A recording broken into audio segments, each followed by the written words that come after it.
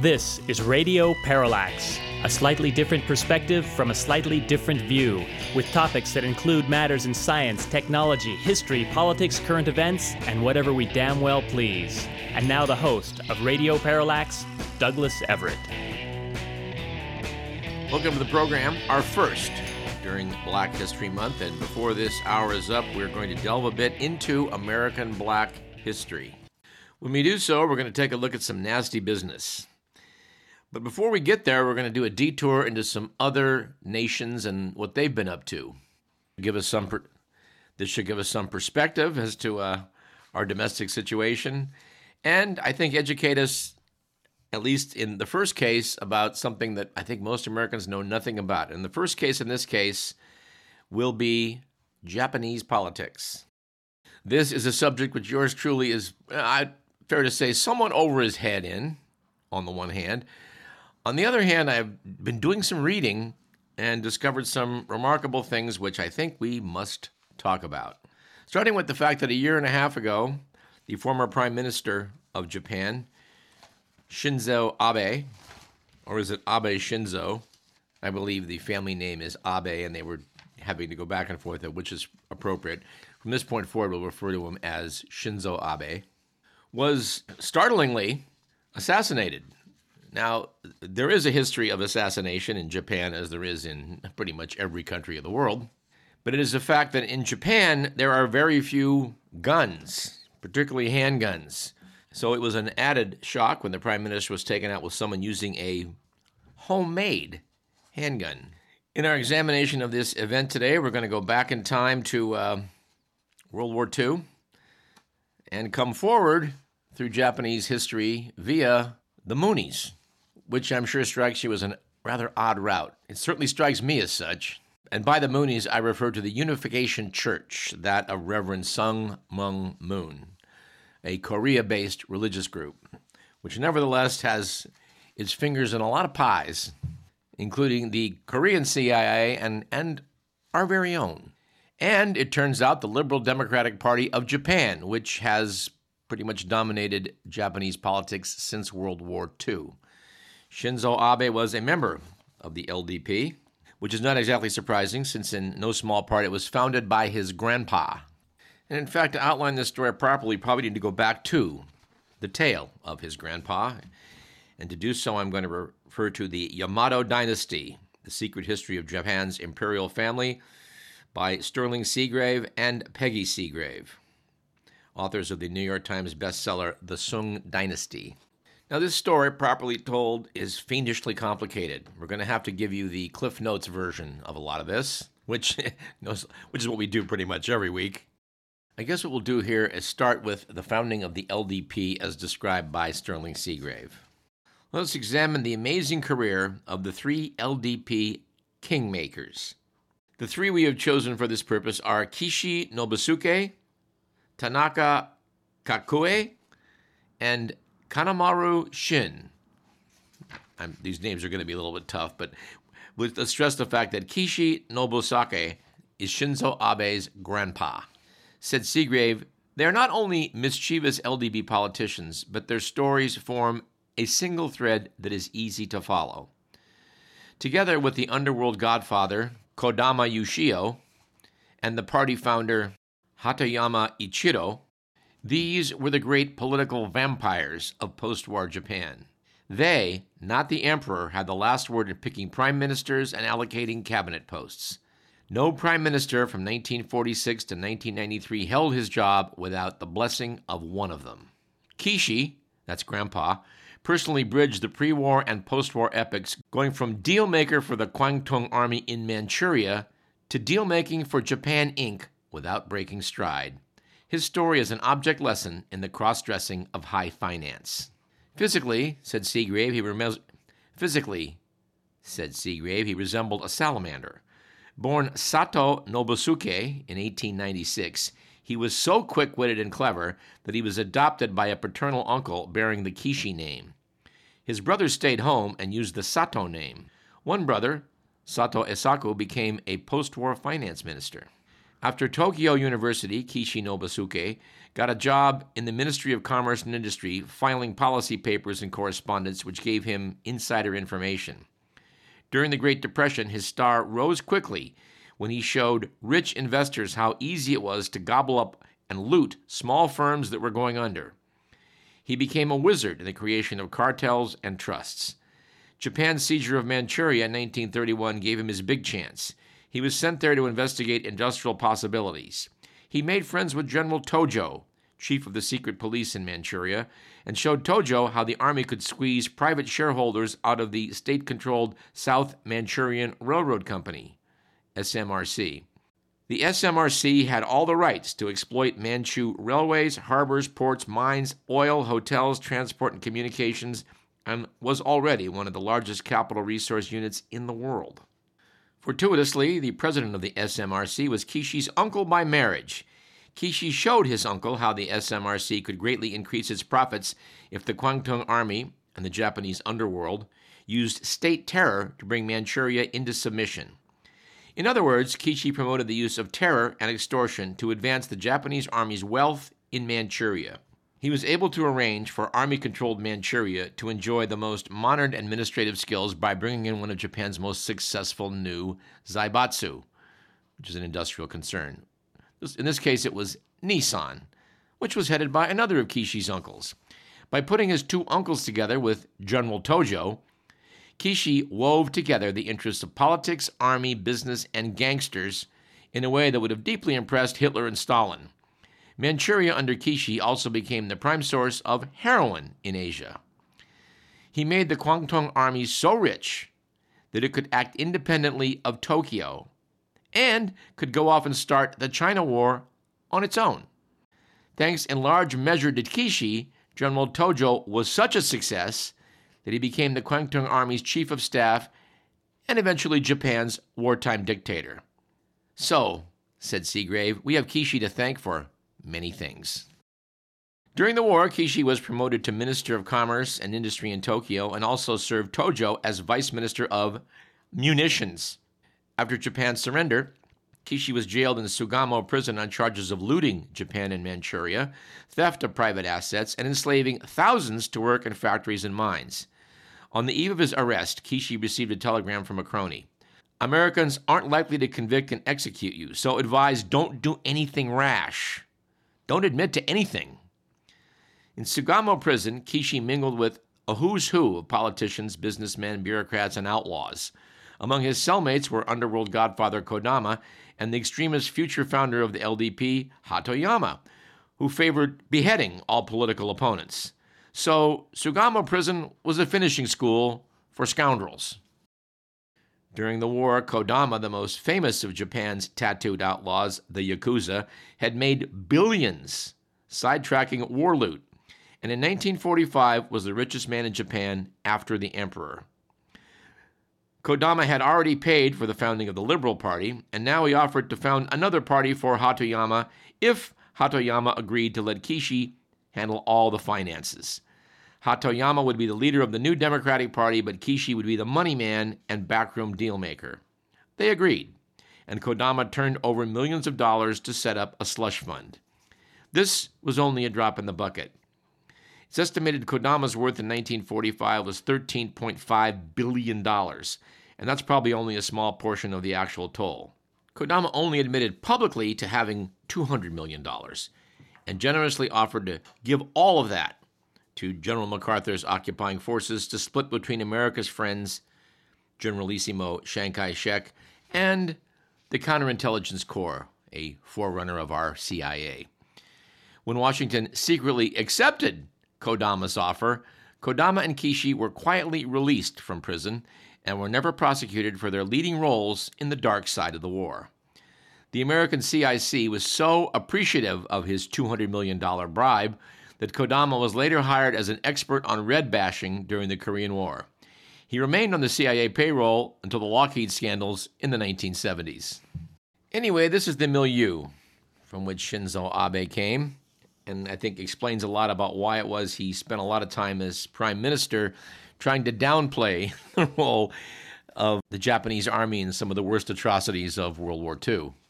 like the rape of Nanking. As you may recall, Abe made a lot of headlines back in 2006 and 2007 denying that Japan bore any state responsibility for the comfort women in China, which were basically women forced to be prostitutes to service the Japanese occupying army. Abe and supporters took out full-page ads in the Washington Post to try and counter this black mark on their record. And it was a shock to him when the U.S. Congress passed a non-binding House resolution asking Japan to atone for its role in creating the comfort women system. Before I move too far into this, I should point out that the Yamato Dynasty by Sterling Seagrave shows in exquisite detail how it was that, in spite of the fact that the Japanese militarists who brought about the part of World War II that took place in Asia, in spite of the fact that these guys were pretty much the architects of it, by and large, they escaped punishment. There was sort of an equivalent of the Nuremberg trials in Japan, but it was kind of a slap on the wrist because Douglas MacArthur and General Charles Willoughby and others on the right who were establishing the new nation of Japan realized it was really important, or felt it was really important, that Japan act as a counterbalance to all this communism that seems to be sweeping across China. Therefore, if you were anti-communist, and the Japanese imperial forces certainly were anti-communist in World War II, well, they were now welcome to run the country. And so it is that the major force in Japanese politics, the Liberal Democratic Party, has been with us since the 1950s. In a New Yorker article from July of 2022 by Isaac Chotner, it was noted that Shinzo Abe was clear that a great deal of his political effort was to exonerate the name of his grandfather, who had been labeled a Class A war criminal. Oh, by the way, his grandpa also became prime minister. That was in 1957. But anyway, politics certainly makes strange bedfellows, and I think it will perhaps surprise most of you listening to learn that the Labor Democratic Party, a revived version of Japan's imperialist forces, decided along the way to enlist the political help of the Unification Church. And to delve into that, we'll go to The Atlantic, article by Robert F. Worth titled The Prime Minister and the Moonies, with the subtitle The Bizarre Story Behind the Assassination of Shinzo Abe. This is from the October 2023 issue. I would pick up the narrative where the assassin has been hauled into the police station. At the Nara police station, the suspect, a 41-year-old named Tetsuya Yamagami, admitted to shooting barely 30 minutes earlier after pulling the trigger. He then offered a motive that sounded too outlandish to be true. He saw Abe as an ally of the Unification Church, a group better known as the Moonies, the cult founded in the 1950s by the Korean evangelist Reverend Sung Myung Moon. Yamagami said his life had been ruined when his mother gave the church all the family's money, leaving him and his siblings so poor they often didn't have enough to eat. His brother had committed suicide, and he himself had tried to. Investigators looked into Yamagami's wild-sounding claims and found, to their alarm, that they were true. After a quick huddle, the police appeared to have decided that the Mooney connection was too sensitive to reveal, at least for the moment. It might even affect the outcome of the elections for the upper house of the Diet, set to take place July 10th. At a press conference on the night of the assassination, a police official would say only that Yamagami had carried out the attack because he harbored a grudge against a specific group, and he assumed that Abe was linked to it. When reporters clamored for details, the official said nothing. After the election, the Unification Church confirmed press reports that Yamagami's mother was a member, and the story quickly took off.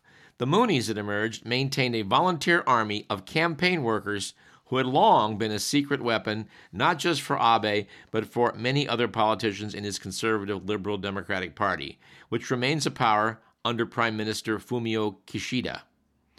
Later that month, the Japanese tabloid Nikkan Grendai published a list of 111 members of parliament who had connections to the church. Noted The Atlantic. In the days after Abe's assassination, many people were amazed to discover the Moonies were still relevant at all. In Japan, as in the U.S., the group had receded from the headlines since the 1980s and 90s, when it made news with its bizarre mass weddings, eerily totalitarian style, and often brazen bids for political influence, including Sun Myung Moon's founding of the Washington Times, a conservative newspaper in the U.S. Capitol, which, by the way, is still there, churning out conservative propaganda. The article explains how back in the 1950s, the conservative governments of South Korea decided that the Unification Church could be a valuable ally. After all, it was very conservative and anti-communist. Notes the Atlantic, Moon used his state connections and his growing Japanese income to build a large portfolio of holdings. Tongil Heavy Industries, headed by one of Moon's cousins, manufactured artillery guns, very, very Christian, and other weapons for the South Korean military. Moon's family owned or controlled chemical and construction companies, resorts, Brazilian soccer teams, and real estate all over the world, including the New Yorker Hotel. Moon's most successful business venture may have been sushi, which he and his Japanese followers helped popularize in the United States. Eating raw tuna was still an exotic pursuit to Americans when Moon, the self-declared king of the ocean, began investing in shipyards in the late 1970s and sending his followers to sell door-to-door from refrigerated vans. True Whole Foods, a seafood company founded at Moon's direction, controls a large share of the sushi trade, selling raw fish to thousands of restaurants across the U.S. and Canada. Boy, and I bet this circles back to what we talked about on last week's show about how many fishing boats are out on the high seas with their transponder devices turned off. I think it's fair to say that the government of China and the Moonies are probably a little bit reluctant to own up to what they've been doing. Anyway, near the end of the article, it's pointed out that the reputation of the accused, the admitted assassin, or if you prefer the American way of thinking about it, the suspect, may not suffer in the wake of his trial. The article notes that many Japanese still revere the right-wing nationalist who stormed Tokyo's government buildings in 1936 and killed not one, but two former prime ministers. The plot's ringleaders were later tried and executed, but a shrine to their memory stands in a prominent place in central Tokyo. Anyway, this whole thing is one hell of a saga, and I think that as time goes on, we'll try to update you as to what happens to the man that shot the former prime minister. As Mr. Moon likes to say, the alleged assassin. And it might be added that this correspondent does not accept the possibility that he may have been a patsy. Let's move from the Far East to the Middle East and take a look at what's been going on in Gaza, a topic we have only touched on lightly in the past, and we'll probably not do it justice today either, but we need to take a stab at it. And we should probably start this off by acknowledging that it is Hamas who struck first. But let us review what the New York Times had to say about this on December 1st, 2023. Article by Ronan Bergman and Adam Goldman said the following. Israeli officials obtained Hamas's battle plan for the October 7th terrorist attack more than a year before it happened, documents, emails, and interviews show. But Israeli military and intelligence officials dismissed the plan as aspirational, considering it too difficult for Hamas to carry out. These intelligence materials, which Israeli authorities codenamed Jericho Wall, outlined point by point exactly the kind of devastating invasion that led to the deaths of about 1,200 people. The translated document, which was reviewed by the New York Times, did not set a date for the attack, but described a methodical assault designed to overwhelm the fortifications around the Gaza Strip, taking over Israeli cities and storming key military bases, including a division headquarters. Hamas followed the blueprint with precision. The document called for a barrage of rockets at the onset of the attack, drones to knock out security cameras, and automated machine guns along the border, and gunmen to pour into Israel en masse in paragliders, on motorcycles, and on foot, all of which happened on October 7th. The plan also included details about the location and size of Israeli military forces, communication hubs, and other sensitive information, raising questions of how Hamas gathered its intelligence and whether there were leaks inside the Israeli security establishment. The document circulated widely among Israeli military and intelligence leaders, but experts determined that an attack on that scale and ambition was beyond Hamas's capabilities, according to the documents and officials. It is unclear whether Benjamin Netanyahu or other top political leaders saw the document. Yeah, what are the chances of that? The article goes on to note that in July, 3 months before the attack, a veteran analyst with the unit S-200, which is Israel's signals intelligence agency, warned that Hamas had conducted an intense day-long training exercise that appeared similar to what was outlined in the blueprint. But a colonel in the Gaza division brushed off her concerns, according to encrypted emails viewed by the Times. The analyst wrote in email exchanges, "I utterly refute that the scenario is imaginary. The Hamas training exercise," she said, "fully matched the content of Jericho Wall. It is a plan designed to start a war," she added. "It's not just a raid on a village." Officials privately concede, said the article, that had the military taken these warnings seriously and redirected significant reinforcements to the south, where Hamas attacked, Israel could have blunted the attacks or possibly even prevented them. Instead, the Israel military was unprepared as terrorists steamed out of the Gaza Strip. It was the deadliest day in Israel's history. We have another article, which I can't seem to put my hands on, talking about the curious fact that just before the Hamas invasion, quite a number of Israeli forces were moved from the south and west to the east. Now, the Mossad, an Israeli intelligence, has a reputation for being one of the most crack organizations on the planet when it comes to probing what people are up to. So I think it strains credulity to believe that this was all a matter of an Israeli intelligence failure.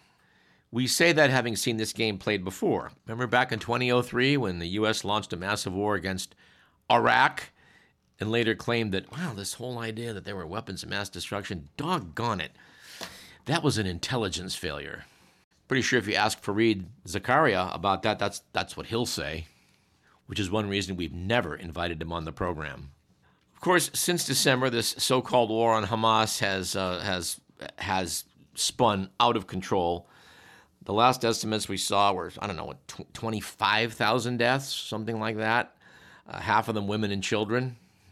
Something like half the buildings in Gaza have been damaged. 70% of the population or more is displaced. There's dangers of running out of food. There's dangers of running out of medicine. There's dangers of running out of water. Power is spotty. It is truly what you would call a war zone. But who is the war on? Hamas or the Gaza population? A word keeps coming up in the discussions about what's going on over there, and that word is genocide. That word didn't exist, by the way, until in the wake of World War II and the Holocaust and numerous other crimes against specific groups. It had to be invented. And the story of how that word came about is one we should talk about, but not today. Nevertheless, the G word has surfaced, and we hate to admit, seems appropriate in this case. Writing in The Guardian, Kenneth Roth said, Israel was created as a refuge from genocide, and now it stands accused of that very crime.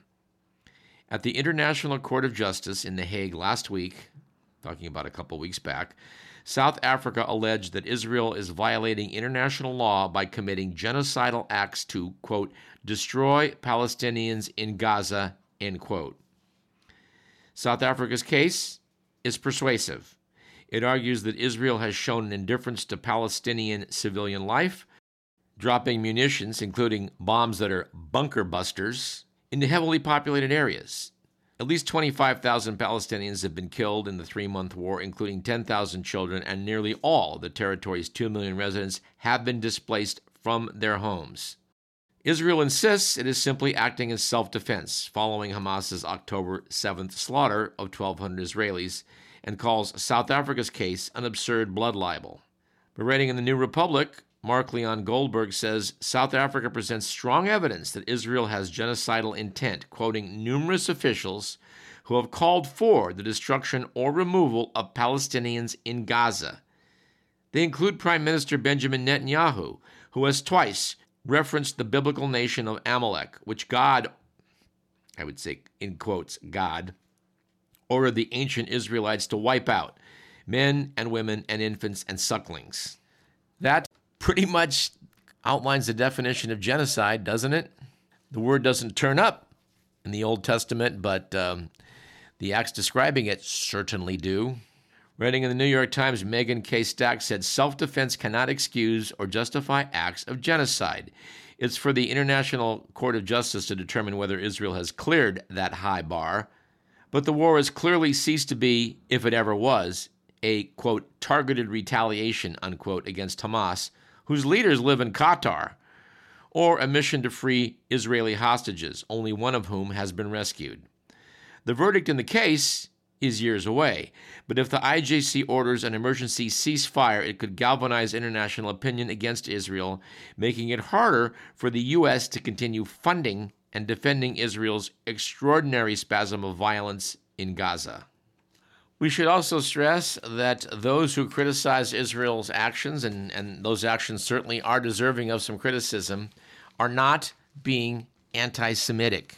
The actions of the Israeli government, dating back to the founding of the State of Israel, are not above reproach.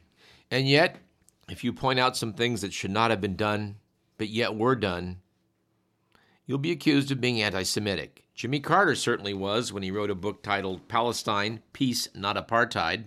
Writing about the book, James Zogby said, an observation which Carter makes at the very end of the book is where he notes, quote, "There are constant and vehement political and media debates in Israel concerning its policies in the West Bank. But because of powerful economic and religious forces in the U.S., Israeli government decisions are rarely questioned or condemned. Voices from Israel dominate our media, and most American citizens are unaware of circumstances in the occupied territories." Said Zogby, on both counts, the former president's observations are well-founded, coming out of his 3 decades-long experience in dealing with the Israeli-Palestinian conflict. When, as president, Carter helped to negotiate the Camp David Accords, the Likud government of then Prime Minister Menachem Begin was in the early stages of implementing an ambitious settlement program in the West Bank. At that point, there were about 50,000 Israeli settlers in the occupied territories. And I'm not sure what the number stands at currently, but I believe it's several hundred thousand, perhaps almost 500,000. And in this case, I'm referring to Jewish settlers who have moved into what was supposed to be Palestinian territory. Zogby notes that Carter criticized this expansion of the program to put more settlers in the West Bank, citing it as a clear violation of international law and U.S. policy. The U.S. voted for a UN Security Council resolution which Carter reprinted in full. Israel was not deterred. It continued to seize more Palestinian land and build more settlements. Even during the Oslo decade of the 90s, settlements continued to grow, doubling in overall size, as did construction of Jewish-only roads designed to connect the settlements to Israel and further encumber Palestinian freedom of movement. And Zogby, writing in 2007, cites a figure of 500,000 settlers in the West Bank and East Jerusalem. Carter was right. There is an apartheid system in Israel/Palestine, and that is at the root of what is going on right now in Gaza.